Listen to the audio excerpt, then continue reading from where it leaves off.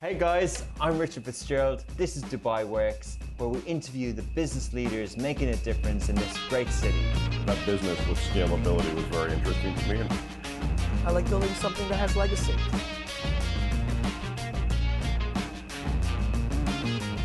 Good morning, everyone. Welcome to another episode of Dubai Works Business Podcast. This morning, I have the pleasure to be joined with Fahim Al-Qasmi. He has had many roles. Currently, he's a partner at AQ&P, a co-founder of Seafood Souk. He's also a non-executive director of Alethea and has held other distinguished roles, such as a member of the board of directors at Abu Dhabi Media Corporation. Good morning, Fahim. Good morning. Did I cover it all? Is there anything else that's... No, not about titles. It's more about a man fortunate enough to have met some phenomenal entrepreneurs, and I get to work with phenomenal people. So just to elaborate a little bit on the kind of, the two or three topics that we'll talk about. We'll discuss the current COVID-19, the business climate, a lot of the kind of things that are coming out of that, such as acceleration of digital transformation. And then we'll talk about Seafood Souk and Alethea and all the kind of ideas that came from that. But just to set the scene, they are essentially part of AQ&P, correct? Correct. So we formed AQ&P a number of years ago. I started angel investing in a few businesses that I hope your viewers would have visited, restaurants like Happy, the Surf House, Parkour DXB, and found that there were amazing entrepreneurs building these fantastic communities around a sport or a lifestyle. And I helped them set up by becoming a shareholder in that business. And I came from a business consulting background. I was in the investment world. And that was going very well. So that grew into what is, in essence, our family office today, my brothers and I, a firm called AQ&P, where we are playing two roles. On one side, we are an advisory firm. From all of the work we had done in the SME space, we support SMEs with corporate concerns, so predominantly corporate governance, how to basically have oversight and transparency in organizations. But also we had done some work on transaction advisory for small businesses looking to sell or for medium-sized businesses looking to buy. We saw this need in the United Arab Emirates to have a small to mid-cap player in that space. And on the other side, with the family office, we invest. We invest selectively based on an investment ethos that we have as a family, and it's been an exciting ride ever since the start. Interesting. So just to touch on two aspects of what you mentioned, angel investment is often described as the early stage. It's maybe more risk involved, and I'm not sure. Is there structure to it? Is it usually associated with a company, and or have you put more structure to it now? And how do you kind of see that? So angel investment is an interesting one. What we do recommend, especially clients that have taken on angel investors. Angel investors usually mean retail investors, as in individuals that do have a stake or a share. Traditionally in a small but growing business. And what we had seen was in angel investment and then growing into a family office, if you are going to invest in a company, and let's frame an example, which today a friend of you comes and says, I have this great idea, but I'm going to need a little bit of money to start it. Would you invest in me? I think that is how a lot of businesses start, but sometimes miss some key components to make sure that the relationship that you're about to start is on the right footing. So what that means is understanding legally what it means to set up the company, where it's registered, are your shares reflected, the shareholder agreements that it has, and then the rights and responsibilities of all the parties involved. And that is the fundamentals of corporate governance. I came from a world where we were advising corporate governance for very, very large organizations, listed companies. And we realized that there was this need to talk about at least the core fundamentals of corporate governance with small businesses. And that's how we grew into AQ&P. So my advice is for anybody watching right now that is looking to help out a friend or is looking to find friends and family to invest in a business, is to make sure that you really do have all of your paperwork and all of your core principles in place. Does your firm put that advice in place? Do you help with the documents and consultancy like that? The firm started like that, specifically with a few companies that were looking to start. Now our focus is on the mid-tier space. An example client is an entrepreneur that has built a successful business, has focused predominantly on management and revenue growth. And as that company matures, the relationship between the shareholders, the board, and the CEO can become quite complex. And that's where we come in and we support on engagements by helping them realize that corporate governance does increase the value of your firm. And by investing in corporate governance, it will either lead to an opportunity for the founder of the company to step back and be a shareholder, or in a couple of cases that we've had with our clients, the opportunity to then exit and successfully sell. Interesting. What would you describe you mentioned your investment ethos. What are the criteria that you have around that? So we firmly believe that three values that are in the investment world today will continue to matter in the long run. As young investors, and very small investors, let's be honest, we decided what we firmly believed in as a company and as a family to be important to us, our core values, so to speak. My eldest brother is an environmental, or is an advisor in the Ministry of Environment. My next brother down is a mathematician, and my younger brother is in the digital space. And we sat down and said, what matters to the four of us? And basically rounded it down to the importance of the environment, to the importance of really transparency, and the importance of community impact. That today in the investment world would be called ESG, environmental, social, and governance, as three key pillars for sustainable investment. Interesting. Yeah, that's amazing. I think, we do hear of trends in investment, and there's also a lot of view internationally, a lot of chat this year that even CEOs and listed companies have a lot more focus on sustainable decision making, on things like that. Have you seen that come to this region? Are you one of the only kind of family offices that's structured like that? And how do you kind of describe the current investor and even leadership approach in this region with regards to those trends? I think, let me sort of break your question into a number of components. First, what we have found is that family offices tend to think more with regards to sustainability. The reason being is that families tend to think about the next generation. And therefore, if you place investment horizons out of your lifetime, the decision-making process and the due diligence process does change as well. So it's not about making the quick buck where we think we're going to see massive returns in 3, 6, 9 months, but rather how do we continue to build and protect a portfolio of assets that my two sons will one day hopefully take forward, and my nephews and nieces as well. So I think family offices, I would say, focus on sustainability naturally, maybe without even knowing what they do. The other side, the region is very much focused on impact investing and specifically focused on sustainability. You only need to look at government policies, government initiatives, both federally and within the local government, to see that the region has highlighted sustainability as a core component. And that doesn't necessarily mean environmental sustainability, but economic sustainability. The UAE's mission to diversify away from oil is a phenomenal example of sustainability in practice, that they've realized that, beyond mine and your lifetime, Rich, that, there will be a need to sustain an economy, and it's most likely not going to be based on oil. Interesting. And there's a lot of kind of shift happening again at the moment on that. I'd just like to ask another question around, family businesses and investment structure in the region.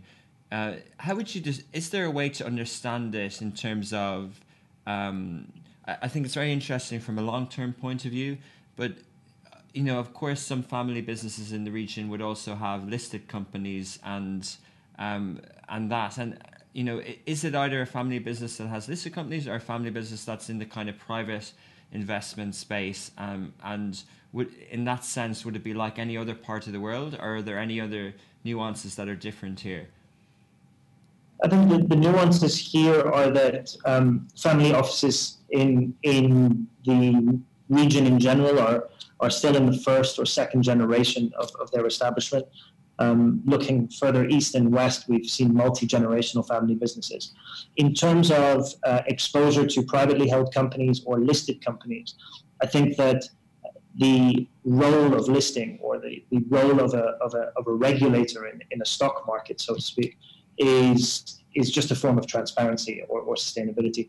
We can have listed companies where families still own, for example, a significant share in the business, but they're now regulated and there is oversight, so to speak, from public markets. I don't think that we'll see that in the near term. By that I mean the next sort of 5 years. But I do assume that with deepening of capital markets across the region, I hope that we will see more private businesses look to open up and extract some of their capital by listing on both the stock market in Dubai and in Abu Dhabi. Interesting. I'd like to get back to later in the conversation about governance and with that context around the family offices as well. But let's jump into Seafood Souk. Can you explain what that is and how the idea came about? Indeed. So Seafood Souk was an idea that was born out of a conversation between my co-founder, Sean Dennis, and I. We have a close friend of ours that is in the aquaculture space and had noticed that he had a few challenges dealing with selling his product in the market. And I think the quote was, "There must be a better way to sell fish." So Sean and I and some friends, including this gentleman, got together, thought very long and hard about ways in which to create efficiency in the seafood supply chain, or the cold chain, because it needs to be chilled. The question, as most businesses do, start with the question, what if? And we said, what if you could sell seafood online? Think of it as the Alibaba of fish, a business-to-business e-commerce marketplace where you could buy products. A known fact in the region is that a significant amount of seafood product that arrives here comes from overseas. So we thought we could innovate by doing something a little bit different. Traditionally, a supplier of seafood would import fish or seafood products, put it in a warehouse. That product has a 7 to 12 day shelf life, and hope that their sales team would sell that in time. Our just-in-time model argued that if people were buying online, we could order the fish there and then, and in 36 hours have it delivered directly from the airport to the customer. We took the idea, we started the company, raised a small amount of funding that was led by my family office, AQ&P, to found the company. And fortunately signed a partnership, a strategic partnership with Emirates Airlines to help us bring in with EK Sky Cargo, bring in that product. We then grew the company, launched, and today we're very proud to say that we have built a product on top of that. And that product is SFS Trace, or Seafood Souk Trace. Because we know that the fish that came out of, for example, a salmon farm in Scotland, left the salmon farm, went to the airport at a particular time, was on EK028, for example, from Glasgow, arrived in Dubai airport at 6 in the morning, and then went from there directly to the client, we have complete oversight of the cold chain. So what we promise you is the source and the transportation and the cold chain as it was kept chilled for that entire process. And that, I think, was an exciting proposition for seafood buyers. Because seafood, unfortunately, is one of those industries where there is, unfortunately, a very large amount of fraud. I'll give you an example. And forgive me for the viewers that are fasting that I talk about food, but the next time you order a steak, if you were to ask the waiter where that steak came from, I'm pretty sure they could find out the name of the farm very quickly. But when it's that piece of salmon, unfortunately, we've almost commoditized the product that we think all salmon is the same. It is not, and us as a company, as Seafood Souk, provide transparency and traceability for business buyers that want to access the freshest and best quality seafood. Wow, there's so much there. It's incredible. Yeah, it's exciting. First of all, I think, there's many parts of that story that people can relate to, especially, knowing we're obviously in Dubai, in the UAE, and we can see the sea, and, food is a big part of the industry here. When you're coming up with an idea, you obviously you mentioned you start with why, and you're looking to solve something. At what point, do you kind of try and kind of keep it simple and you try and solve one thing? Because what you described there is part transparency in the food industry, and can relate to blockchain tracking. Part of it is related to freight and transport and last mile. Part of it is in e-commerce, and then part of it also is in direct-to-consumer around food. So is this sort of... is there a lot that you're doing, and how do you kind of break that down to kind of day-to-day? So the approach we took was very different. Number one, we realized that we weren't going to play in the direct-to-consumer. We did it directly, business to business only. The second thing is we focused on one product, which was seafood. Jack Ma famously said, if you can do it in seafood, you can do it in anything, because it's the most highly valuable, highly perishable product. That's Jack Ma from Alibaba. Did he, was he successful in seafood as well? No, they have not taken a dip into seafood, so to speak. A little bit through one company in China, but internationally there had not been something like this that had happened. So you picked the hardest one, yeah. No, not necessarily. I think actually the way I describe it to our shareholders, our stakeholders, and our partners is that I have a particular viewpoint on tech, and what I'm about to say will probably make some people watching a little bit upset, so forgive me. It's okay. I think there's a lot of copycat technology. I think a lot of people look for a technological solution that exists somewhere else in the world and then adapt it to make a regional version with the aim of being bought out by this said party. Our viewpoint when we started this was we had to realize what the United Arab Emirates was very good at, and that is supply chain.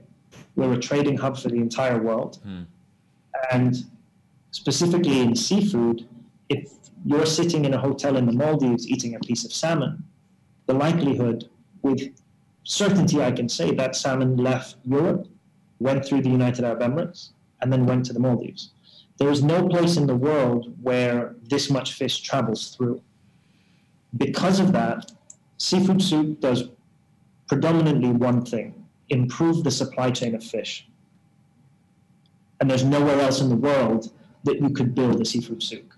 And it's our mission to prove that you can build technology for the world from the region. And that's how we simplified our goal into one core aim. How to do that? We identified a marketplace would be best, and a natural outcome of having full oversight of the supply chain is that we can then provide traceability. And because of that, we're actually working on a few very, very interesting projects in the near term, one of which has been announced, and therefore I can share it. We are now digitizing traditional brick and mortar seafood markets. So seafood markets in the country. We're actually starting with Souk Jubail in Sharjah. It's going to be the first digitized seafood market in the region, where you will be able to be sitting in your home in an area like Rahmaniya in Sharjah and be able to order fish from the seafood market with full traceability of where it arrived from, how long it was at the seafood market, and when it arrived at your doorstep. So this is for a consumer or for the restaurant business and the retail business as well? So in essence, as a B2B platform, we will be supplying Souk Jubail with fish, as we currently do already. And Souk Jubail themselves will have their B2C platform that will then be providing fish. And we hope soon that we'll be doing the same, obviously, in the Emirate of Dubai and Abu Dhabi and Ajman and Al Quwain and Ras Al Khaimah and Fujairah as well. How kind of established? It's great that you talked about the kind of history of the UAE as, you know, in terms of ports and fishing as well. How, for those who kind of don't know, how regulated is it? How structured is it? Is it done by each emirate? Are there governing bodies? And, you know, how have you been able to kind of navigate that per se? And also, what's the kind of regulation for around technology and new entrants? So the seafood industry, from a trading perspective, is obviously very highly controlled, both by the local municipalities and obviously the Ministry of Environment as well. And that includes local fisheries. So we have to split seafood into three buckets: fish that arrives from abroad, local fish that is caught in our oceans and seas, and local fish that is farmed aquaculture that exists in this country.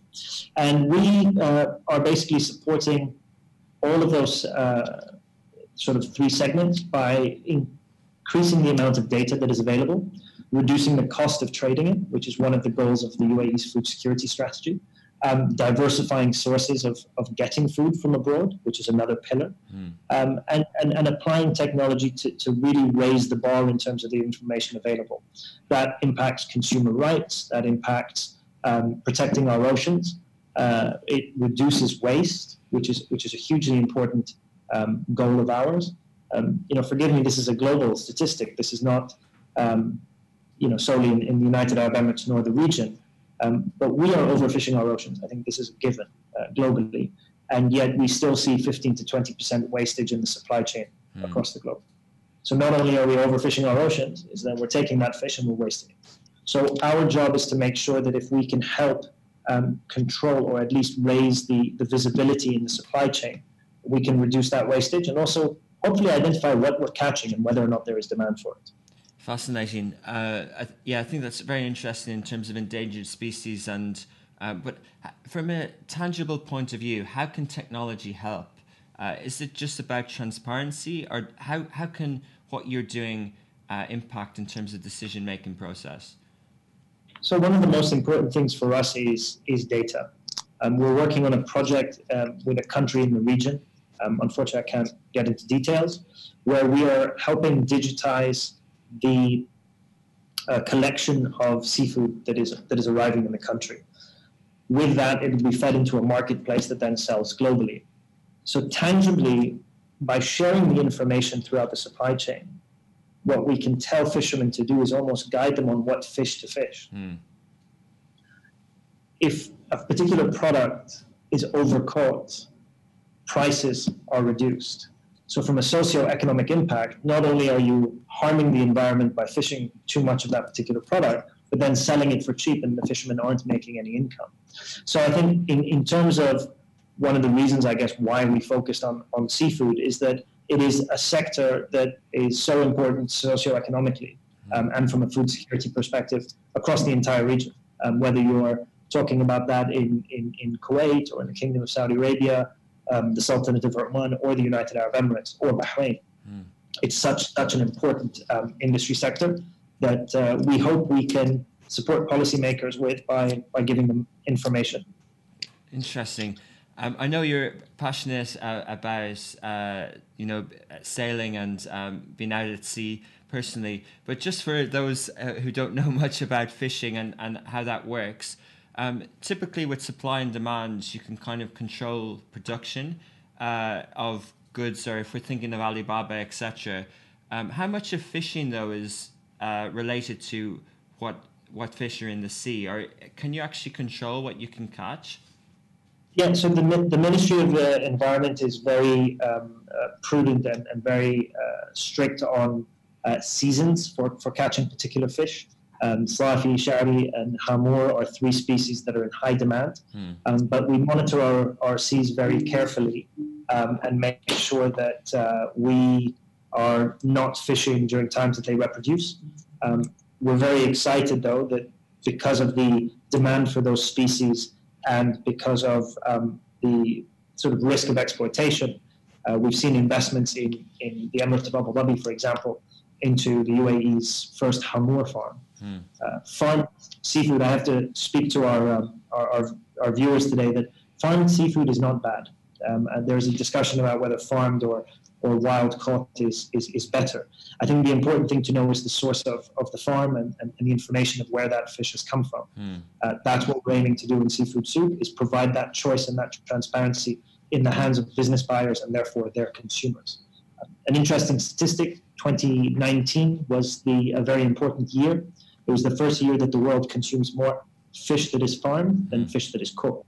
Wow. And therefore, just making sure people know what they're eating is extremely important. 1 in 5, this is a horrific statistic, so forgive me, but globally 1 in 5 pieces of seafood is mislabeled by either what it is or when it was cooked. Wow. So many things we can talk about in terms of the environment and the food industry in general.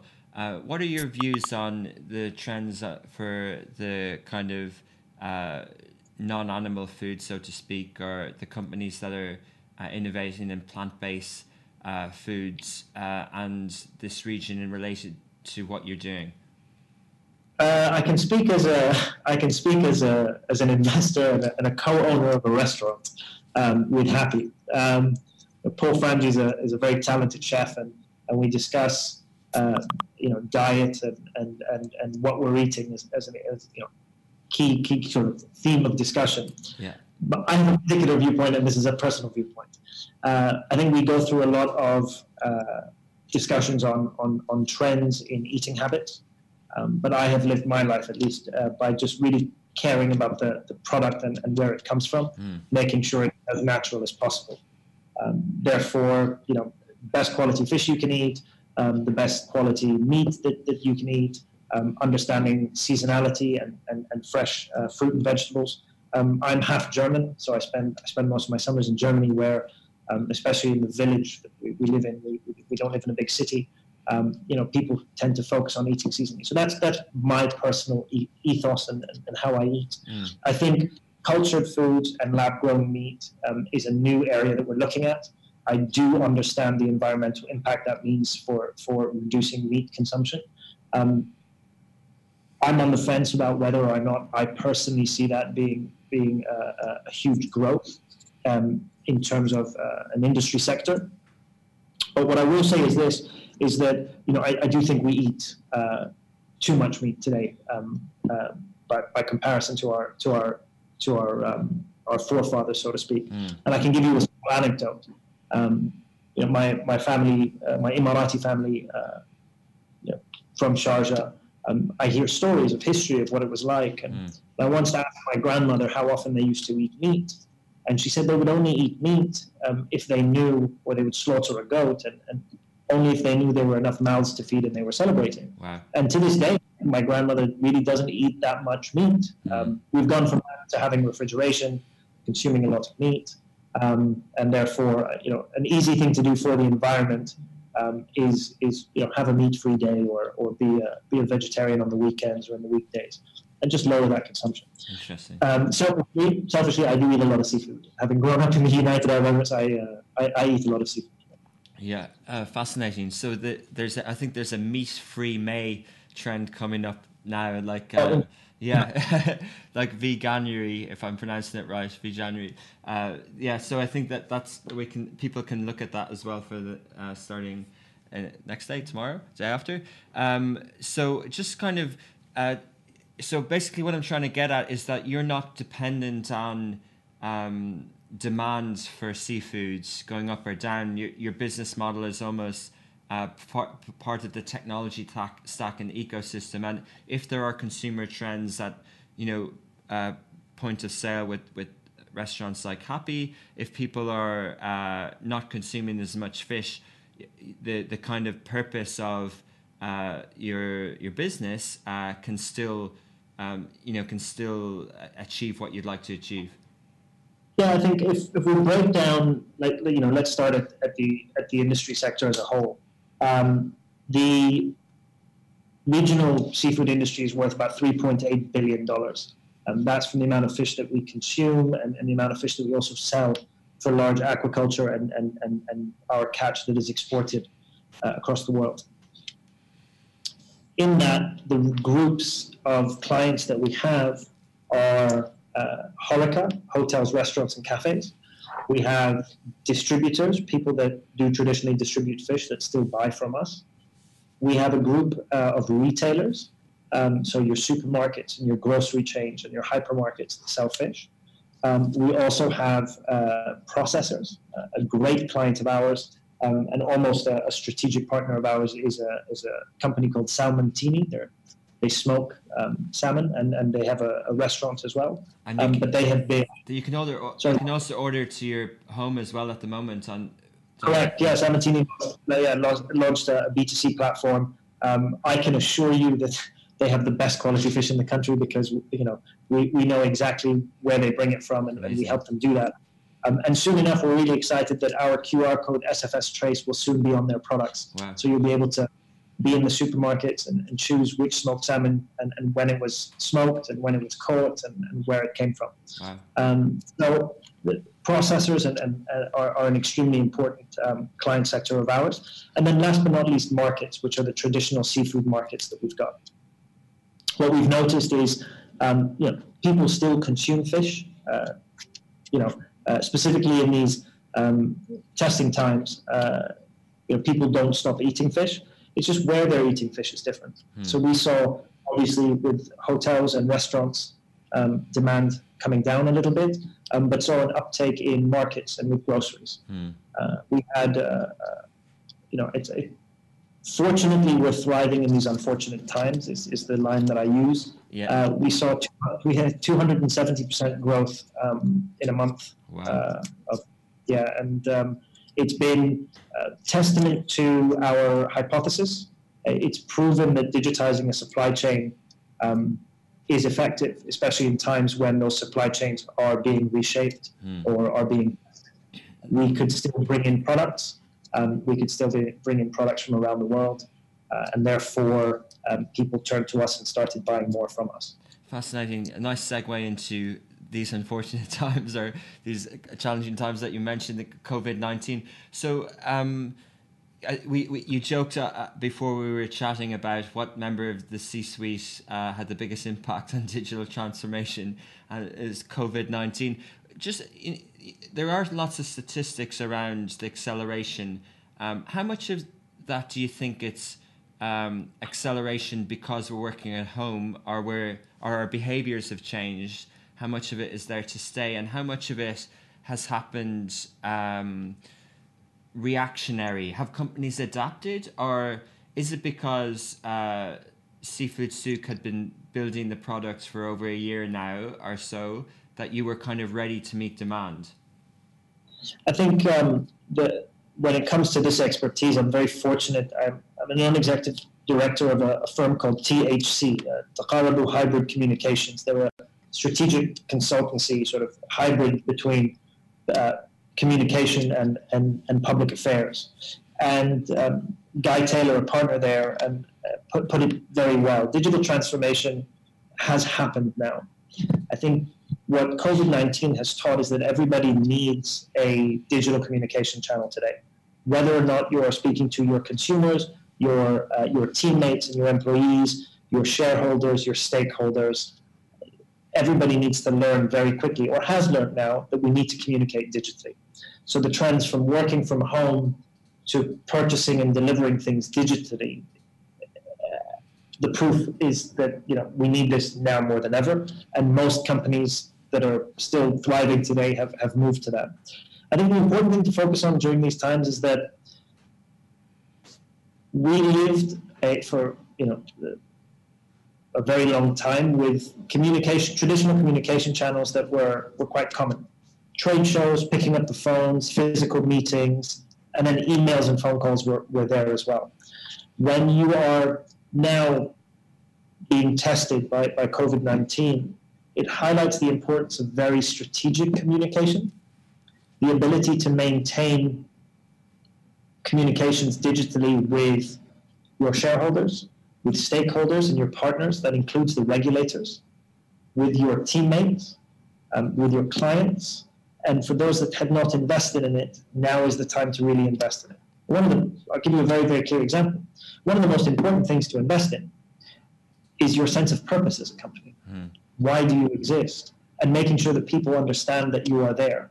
For somebody that was ticking along and not communicating very proactively or strategically, they'll now be tested in making sure that they have a share of a very, very, very busy space that is the internet and digital communications. So it's one of those areas that for me, I turn to the experts that I fortunately get to work with that help me guide both myself and the portfolio of companies that I've invested in to navigate through communicating when traditional forms of communication are no longer available to us. Amazing. So it kind of almost by default, your view on the unprecedented times is a positive one because it's it's aligned with what your mission and what you're trying to achieve in terms of the ethos of your investments. I think in terms of, I won't say this has been easy for everybody. It's not like everything has gone well. It's and I really do feel for a lot of business owners today that are struggling, that are reassessing, that are probably going to go through what is their biggest challenge of our lifetime. I think businesses will reassess a lot of their core assumptions in their business model based on this, and it will be a great opportunity to learn. I think for those young investors or young people that are just getting into the workforce or starting in their jobs or starting their companies today, I would really recommend that we learn from this. I had started my career just before 2008, and there was a lot of lessons learned there, and this is another challenge that we're being faced with. So just to make sure, for those that are receiving information and feedback from the market, whether from their companies or from their stakeholders, is to sometimes take a step back and say, what lesson have we learned from this? And me personally, I recommend you write it down, because my fear is that 3-4 years from now, we may have forgotten about what just happened. Good advice. And to be very diligent on note taking and reflecting on some of the things that have happened. Yeah, because as soon as the health aspect of this, or eventually, hopefully, that there's a vaccine and things improve and there isn't a risk in the future, that we learn other aspects as well. From your partner and you, what's the kind of background, Sean, and you in terms of technology, and what's the investment that you've made? Because from what I understand, a lot of what Seafood Sea does is a tech aspect in terms of almost blockchain, SaaS level, digital transforming fishing industries. How many engineers are there, and how have you done that? And how valuable is that sort of product that you've built? Sure. So in terms of background, I come from corporate governance consulting sort of background. Sean was at a previous startup. He was an entrepreneur in residence and a mentor at Dubai Future Accelerators. His last company is a company called Loyal, do blockchain enterprise solutions for loyalty points. It's not exactly what I'm an expert in, but I know what it means. In essence, it's a distributed ledger for people to trade loyalty points within platforms and manage loyalty schemes. So your airline loyalty points or your retail loyalty points, or the hotel loyalty points, they're almost the infrastructure layer for those. In terms of what we've built and what we've invested in, I think the core thing we've invested in, we have a phenomenal team. I cannot stress enough about how fortunate I feel every day to work with great people. The team are young, driven, dynamic, and they have built some awesome technology. The core technology is the marketplace. Some people may think that is quite simple, but when you're looking at a very unique suite of products like seafood, there are a lot of nuances that are quite seafood specific.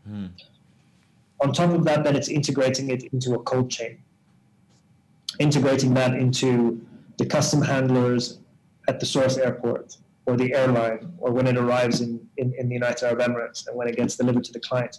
There are a lot of little sort of touch points that need to be innovated. So yes, a large portion of our team is a tech team.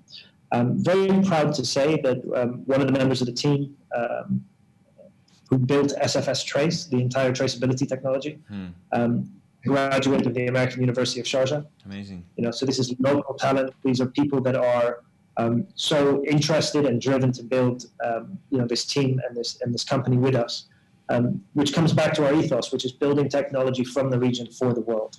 Amazing. The other side is obviously we invest a lot in our relationships, the relationships with our buyers, the relationships with our sellers. In building a marketplace, the challenges of building a marketplace is the chicken and egg. You're trying to encourage sellers to list their platform on your platform, and they say, okay, who's going to buy? And then you go to the buyers and you say, okay, please, buy from our platform. They say, what have you got listed? So I think a challenging thing with marketplaces is building that. But it's been a great adventure, both speaking to salmon farmers in Scotland that are so proud of their product, or mussel farmers in New Zealand that really want to showcase so much more than what just shows up on a packet or on a menu in a restaurant. For what they've put into their product. And similarly here, whether you're talking about Fish Farm UAE that has the sea bass and sea bream farms and the salmon farms in Jebel Ali, and or Emirates Fish Farm that has their Hamur product. They're so proud of this amazing thing they've created. They really want to showcase it. So those relationships are extremely important and things we're proud of. Obviously, from there, we're building more technology. The export platform we're building for a country in the region is going to be very exciting. The digital marketplace for brick and mortar seafood markets are really exciting. And then we're looking at more products, hopefully down the line in our tech suite. Fascinating. I'm conscious that I'd like to talk about the corporate governance and the other company that you're involved in, and I think we could have a whole other episode just on that. But I think just to kind of conclude on technology, because we could go into it in a lot more detail, essentially Seafood Souk is living proof, especially with the recent upsurge in demand, that you've been able to build probably, and correct me, but a cost-effective local technology product, basically locally here. Correct, yeah, and we're very, very sort of proud that with the country focusing on being a hub for technology around the world, we have to invest in our local champions, and for that, it's new ideas, people sort of raising the bar and challenging themselves to do something completely groundbreaking, well researched, but to say to themselves, what if, and then run down that rabbit hole and hopefully come up with fantastic. I like it. Could have given me some ideas as well. So I like that approach to this region.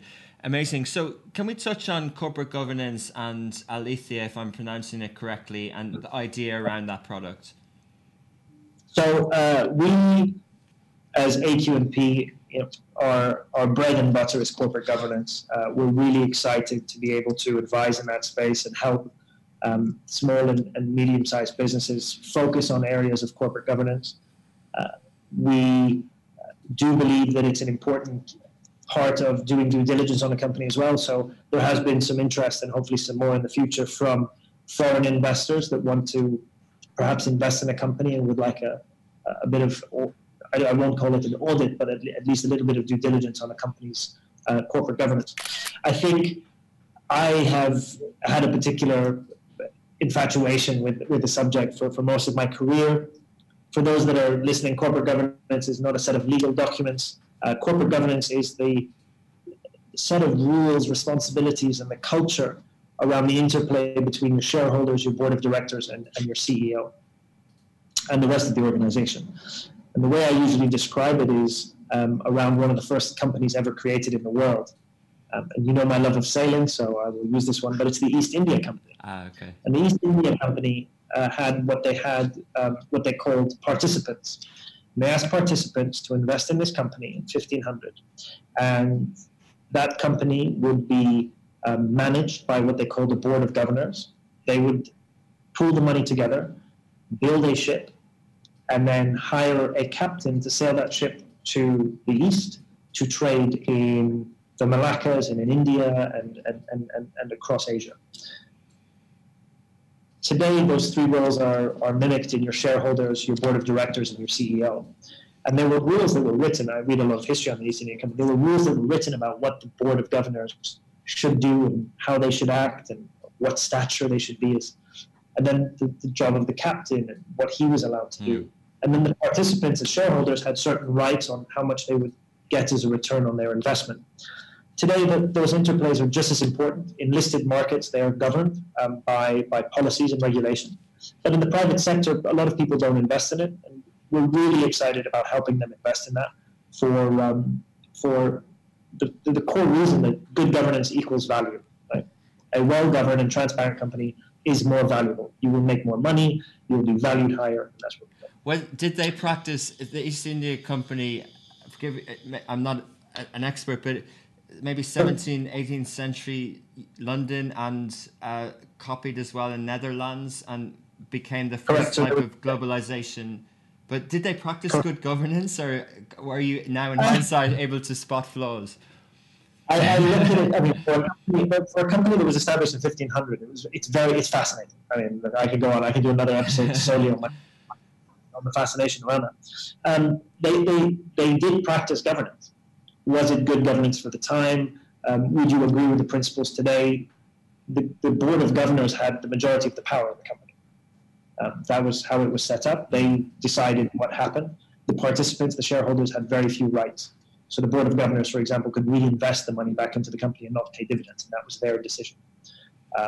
The participants could not change the board of governors, for example, that you could do today. If you had enough shareholding, you could appoint a member of the board. An interesting thing that I always tell companies, though, is that the captain is the one that steers the ship. The board of governors stayed on the shore, and the captain was the one that sailed the boat. That's a similar relationship today, where boards of directors have to remember that their CEO is the one steering the company or steering the ship. So that's just a little bit of insight into my weekend readings. But coming back to corporate governance, the way I explain it, and it is an education process, I tell people very often that corporate governance is as good as it is tested. It is not a science. It really comes down to every company is unique, every manager is different, and therefore bad governance is very easy to point at. And I only pointed one particular private equity firm and one particular healthcare group to highlight in the region that bad governance can cause a lot of problems. And unfortunately, my view is, and I'm known to be honest and direct, without more investment into corporate governance, good governance, and transparency, we're going to see more breaches of ethics. We're going to see more bad actors, so to speak, in the business world. One of the easiest. Can we mention NMC Health? Do you think that this is part of the maturity, and do you think that this can be learned from, and do you think that good examples can come out of it? I have to be very clear here that in this particular case, we're talking about a company that wasn't listed in the United Arab Emirates, nor the region. They operated here, but they were listed abroad. So it wasn't our regulations, it wasn't anything particular to do with the region. It was the fact that there was a lack of transparency with the organization, and despite the requirements of the regulators in London, they still managed to get away with what they didn't get away with in the end, but they still did what they did. And I think that, for me, is extremely important to highlight here. This is when I talk about corporate governance, I don't mean it's a issue. Yeah. Completely. And one of the easiest ways to manage, or a very interesting initiative that can have very high impact very quickly for an organization, is ethics and compliance. What we call that is almost an initiative that can be driven top down, a governance initiative that can be driven top down into an organization. And what that means is, very, very quickly, is that you as an employee or you as a team member have the right to raise a compliance report if you see something that you don't believe to be ethical in the organization. Nice. And in history, that was done through hotlines. You could pick up the phone and call the compliance team. it would be done through letters, long before email, and today it would be done on email. There is no form of anonymity in any of those traditional mechanisms. And today we're all operating on apps and on our smartphones. And because AQMP was known to be an advisor in corporate governance and helping companies to do it, we were approached by this company, Alethea, that said, we've built this technology, we've implemented it in South Africa, and now we want to bring it to the region. Would you be interested in having a look? In essence, Alethea is an app that is a truly anonymous whistleblowing app that companies can implement to increase the transparency and ethics and compliance functions of their organizations. How it would work is this. For your organization as a media company, you would pay, as a SaaS model, a very small fee per year to have access to Alethea's platform. We would then give you a company code unique only to your organization. Your employees and your team members would get given that code and asked to download the Alethea app. And whoever you appointed, Richard, as your head of compliance would have a dashboard to manage those complaints or requests or reports. And if somebody, for example, and God forbid that you ever have to deal with compliance issues, but somebody was walking down the hall and they said they saw somebody receiving a kickback from an advertiser, God forbid. Yeah, it never happens in any part of the world, yeah. But the point is that the likelihood of somebody reporting that for reasons of anonymity means they wouldn't necessarily report it. But through an app that takes no personal information and is completely encrypted, they would log into the app and send a report and say, look, I saw this, and the compliance officer could then manage that communication to find out and investigate the case. Anonymity is the first step to it. And the reason that AQMP ended up investing in Alethea was because it was implemented in South Africa at a very large technology company, and under a different brand name that was in South Africa called Exposit. We renamed it Alethea when we brought it to the region for the world. And in the first sort of year of implementation, $78 million of fraud was raised. Wow. Can I just clarify a point that I'm struggling to understand on this? If in that scenario, in that example, and if the organization, and kind of related to what you talked about in corporate governance and the captain leading compliance, if you practice a degree of transparency, or whether it's radical or whether it's the normal degree of transparency, and if you do have good compliance standards in place, then why the need for whistleblowing and anonymity? Yeah, why the need? Yeah, anonymity. Yeah. The reason is that when you look at it at an organization level, organizations are inherently complex. Now, let's take a very, very large firm today. Any firm that you want that has multiple departments across multiple geographies, that has thousands of employees.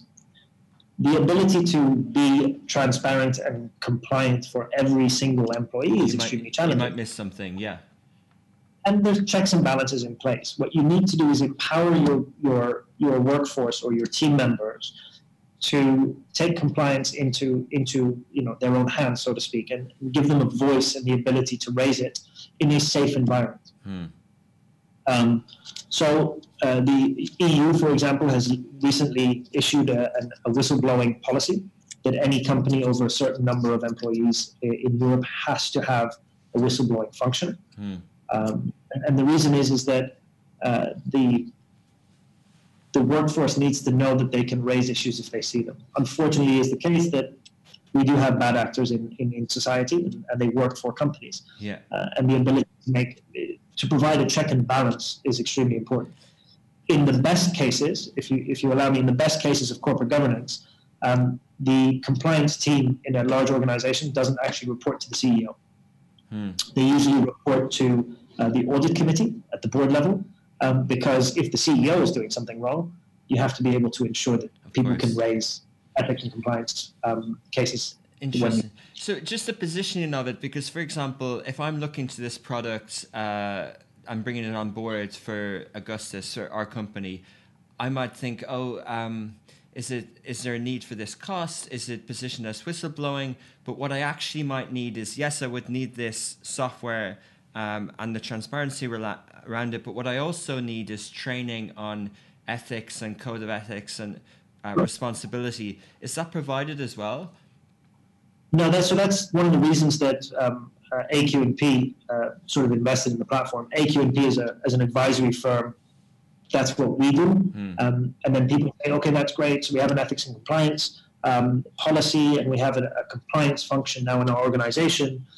How do we implement it? And then for us, we realized that this could be an add-on to be able to do it. And for a small company, I mean, we're talking about $1,500 a year. It's not a huge amount of cost. And in terms of use cases, we've seen a huge interest in obviously large organizations that understand compliance already and see this as a more effective way on top of their hotlines and their email. But also, we've seen interest from companies that have a huge amount of their team members out in the field in dangerous situations. Not necessarily very dangerous. I mean, construction, in engineering, in manufacturing, because there is an application for Alethea as a health and safety compliance tool.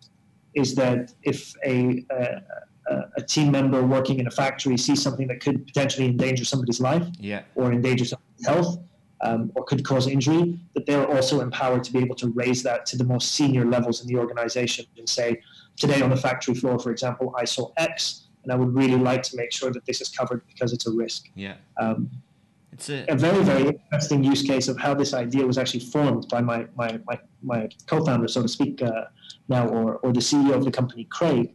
The company was actually formed out of an idea to anonymously raise bullying in schools.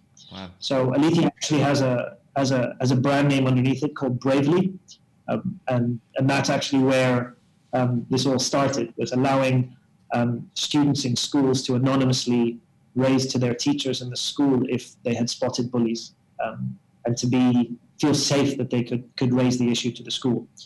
So for us, that's almost a CSR or a function that we do to try to sort of support people with schools. We haven't had any schools here as of yet, but hopefully soon. And Bravely is obviously an important mission that we have there as well. Yeah, I think it's fascinating, really. Again, we could talk at length about it. You know, a lot of times people think of corporate governance in terms of people intentionally do things wrong, or someone comes forward as a whistleblower, and it's all crowded around legal, and it's all painted in a bad scenario. And even if on the other side, if you hear of a business story where something goes wrong and there's crisis management and the company doesn't take responsibility, but all of these things with the right compliance things in place, and what you're telling us about today is a cost-effective way for companies to kind of put that in place. Yeah, I think, let me give you an example. And there's an article coming out soon, if your viewers look out for it, called "Why We Need a New Word for Corporate Governance." Is because it is usually associated in a negative context. Let me quickly give you an idea of how positive corporate governance can be. Let's say, for example, you are a local e-commerce player that had a marketplace, and you were B2C. And you may or may not have been acquired by a company listed in the NASDAQ that was also doing the same thing globally, right? I'm laughing because of the kind of the non-naming of these made-up companies, yeah. Fictional companies, yeah. Fictional companies. So this large U.S. company listed on the NASDAQ comes in and buys a small player that does the same thing that it does globally. Yeah. The company that's listed on the NASDAQ is very, very heavily regulated, because that's the nature of listed markets around the world. And when they acquired this company here in the UAE, they needed to know that this company would become a subsidiary, and in becoming a subsidiary would need to operate the same way that a listed company does. Now, the company that was acquired may not have invested in corporate governance at an early stage, and therefore would have to have a lot of changes happen for them to disclose their financials on time, to implement whistleblowing, to have a compliance function. These are things that regulators require, right? And in doing so, the company in the United States, let's call them Amazon, may or may not have identified a cost that they would have had to invest to turn this company here in the UAE around. And that's where corporate governance investing early makes sense. So going to Seafood Souk, for example, the board of Seafood Souk is 60% independent. That means they're not shareholders of the company, nor are they involved in the company in any way, shape, or form. They are there solely to provide oversight and give people comfort and faith in and oversight and transparency into investing in the company. We operate Seafood Souk from day one as if we are listed, because if somebody does one day want to buy us, we know that our value will be higher because we're already operating like that. Fascinating. So even, you know, how you're telling a story and you're packaging this product in a way that appeals to someone who might be interested in exiting and not having a less of a red tape and a cost that, you know, a team of lawyers would put on you as the kind of company being acquired at the time, and might actually harm an exit or delay an exit if you kind of haven't put these things in place. I mean, I'm also, you know, yes, we advise on transactions, so exits are exciting for AQ&P, but also exits for management. And I think we have to remember that you don't need to sell your company to stop running it. If a few years from now you said to the team at Augustus, you said, look, I'm going to retire, I'm going to buy a sailboat and sail across the world, I'm going to hire a manager to manage my business and take my place, be the new CEO, and I will remain a shareholder and sit on the board. My question to you is, what would you want in place as a shareholder to know that your business was being well managed? Yeah. And that's why we recommend that young companies invest in corporate governance very quickly, because then there is a culture around compliance and transparency. That you know, while you're on your yacht off the coast of wherever in the world, you would be able to trust the CEO and trust that the employees would also keep the CEO in check, and that the company was well governed and therefore well run. Okay, I like it. You've turned this excellent, fascinating Dubai Works interview into a sales pitch, and we didn't even introduce you as an expert in business development. But no, it sounds fascinating, Fahim, and you know, thank you for taking this time during Ramadan to talk about what you're doing and during these unprecedented times. Yeah, wishing you well with your endeavors in the future, and yeah, all the best. Keep doing what you do. You guys are fascinating. So all the best, and speak soon. Thank you. Take care. Have a nice day. Hey guys, I'm Richard Fitzgerald. This is Dubai Works, where we interview the business leaders making a difference in this great city. That business with scalability was very interesting to me. I like building something that has legacy.